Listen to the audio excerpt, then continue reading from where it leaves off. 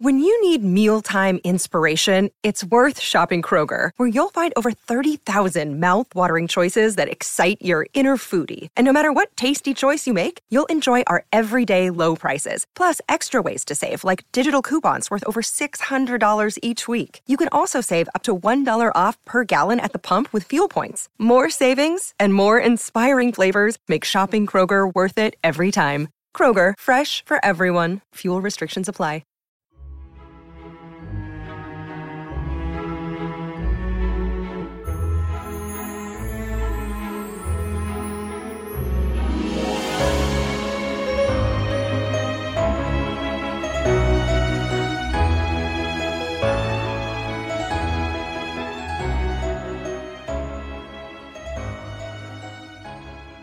Welcome to another episode from 1001 Classic Short Stories and Tales. This one from H. Munro, known to many as SAKI, the author who brought us last week's The Toys of Peace.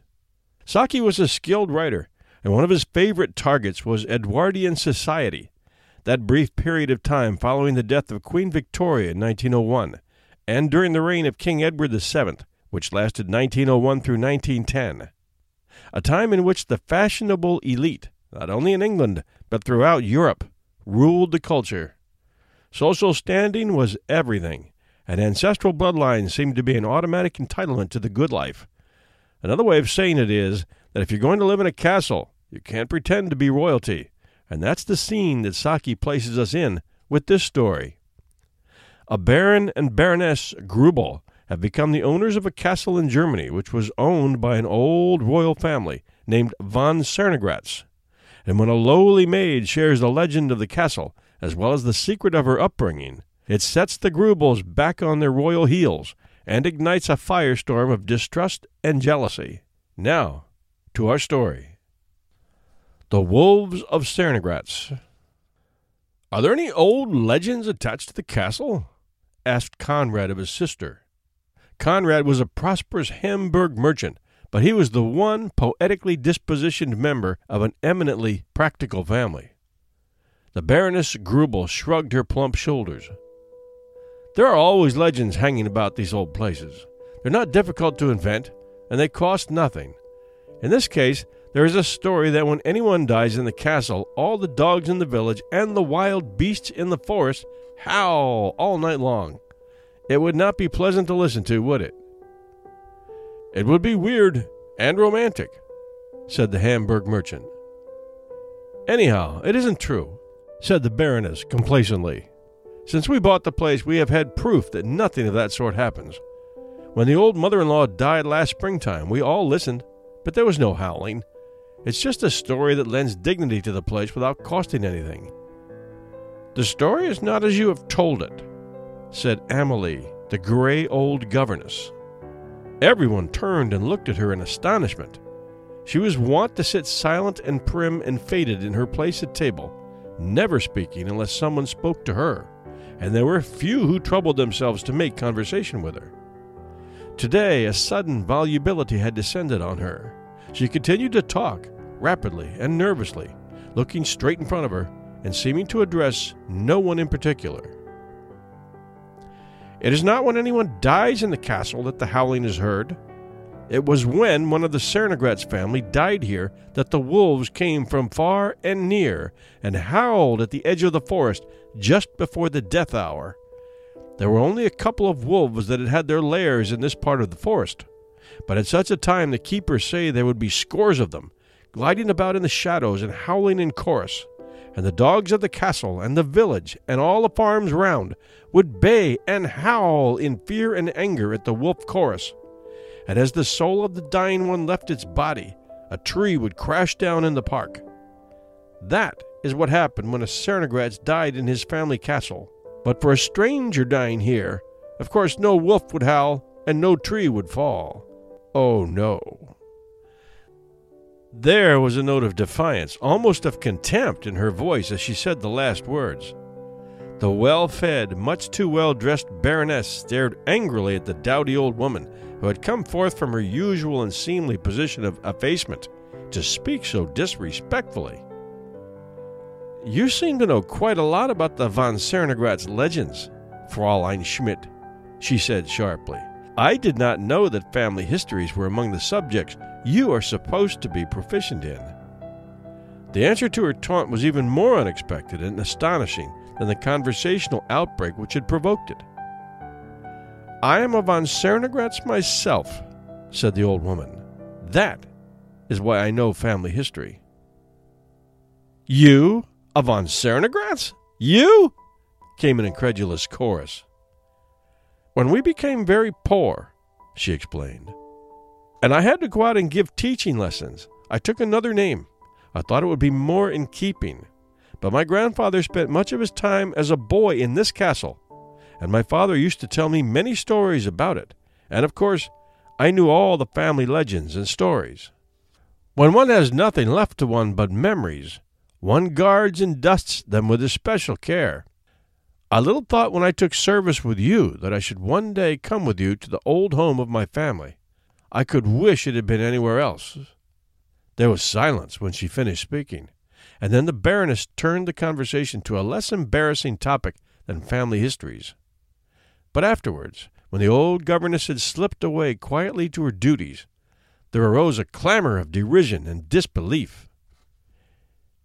"It was an impertinence," snapped out the Baron, his protruding eyes taking on a scandalized expression.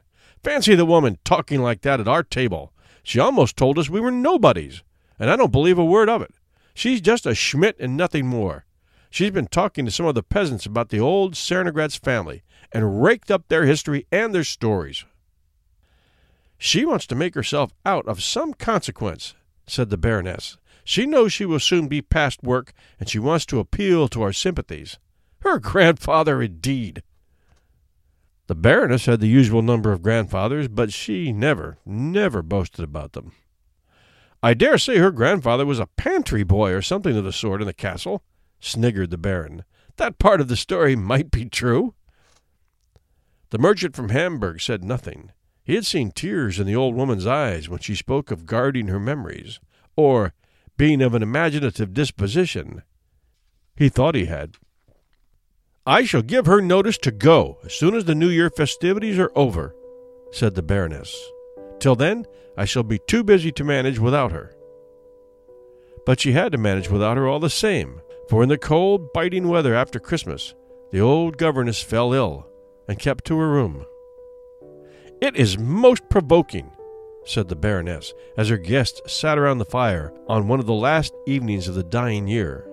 "All the time that she has been with us, I cannot remember that she was ever seriously ill, too ill to go about and do her work, I mean. And now, when I have the house full, and she can be useful in so many ways, she goes and breaks down. One is sorry for her, of course. She looks so withered and shrunken. But it is intensely annoying all the same." "Most annoying," agreed the banker's wife sympathetically. "It is the intense cold, I expect. It breaks the old people up. It has been unusually cold this year."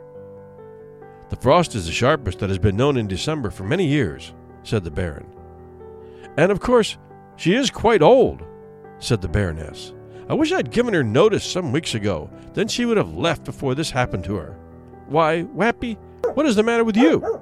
The small woolly lapdog had leapt suddenly down from its cushion and crept shivering under the sofa. At the same moment, an outburst of angry barking came from the dogs in the castle yard, and other dogs could be heard yapping and barking in the distance. "What is disturbing these animals?" asked the Baron. And then the humans, listening intently, heard the sound that had roused the dogs to their demonstrations of fear and rage, heard a long-drawn, whining howl, rising and falling, seeming at one moment leagues away, at others sweeping across the snow until it appeared to come from the foot of the castle walls. All the starved, cold misery of a frozen world, all the relentless hunger-fury of the wild, blended with other forlorn and haunting melodies to which one could give no name, seemed concentrated in that wailing cry. "Wolves!" cried the Baron. Their music broke forth in one raging burst, seeming to come from everywhere. "Hundreds of wolves," said the Hamburg merchant. Moved by some impulse which she could not have explained, the Baroness left her guest and made her way to the narrow, cheerless room where the old governess lay watching the hours of the drying year slip by. In spite of the biting cold of the winter night, the window stood open. With a scandalized exclamation on her lips, the Baroness rushed forward to close it. "Leave it open," said the old woman, in a voice that for all its weakness carried an air of command such as the Baroness had never heard before from her lips. "But you will die of cold," she expostulated. "I am dying in any case," said the voice, "and I want to hear their music. They have come from far and wide to sing the death music of my family. It is beautiful that they have come. I'm the last von CERNOGATZ that will die in our old castle, and they have come to sing to me. Hark, how loud they are calling!" The cry of the wolves rose on the still winter air and floated round the castle walls in long-drawn, piercing wails. The old woman lay back on her couch with a look of long-delayed happiness on her face. "Go away," she said to the Baroness. "I am not lonely any more. I am one of a great old family." "I think she is dying," said the Baroness when she had rejoined her guests. "I suppose we must send for a doctor. And that terrible howling! Not for much money would I have such death music." "That music is not to be bought for any amount of money," said Conrad. "Hark, what is that other sound?" asked the Baron, as a noise of splitting and crashing was heard. It was a tree falling in the park. There was a moment of constrained silence, and then the banker's wife spoke. "It is the intense cold that is splitting the trees. It is also the cold that has brought the wolves out in such numbers. It is many years since we have had such a cold winter." The Baroness eagerly agreed that the cold was responsible for these things. It was the cold of the open window, too, which caused the heart failure that made the doctor's ministrations unnecessary for the old Fraulein. But the notice in the newspapers looked very well, and this is how they read. "She died on December 29th at Schloss CERNOGATZ. Amalie von CERNOGATZ, for many years the valued friend of Baron and Baroness Grubel."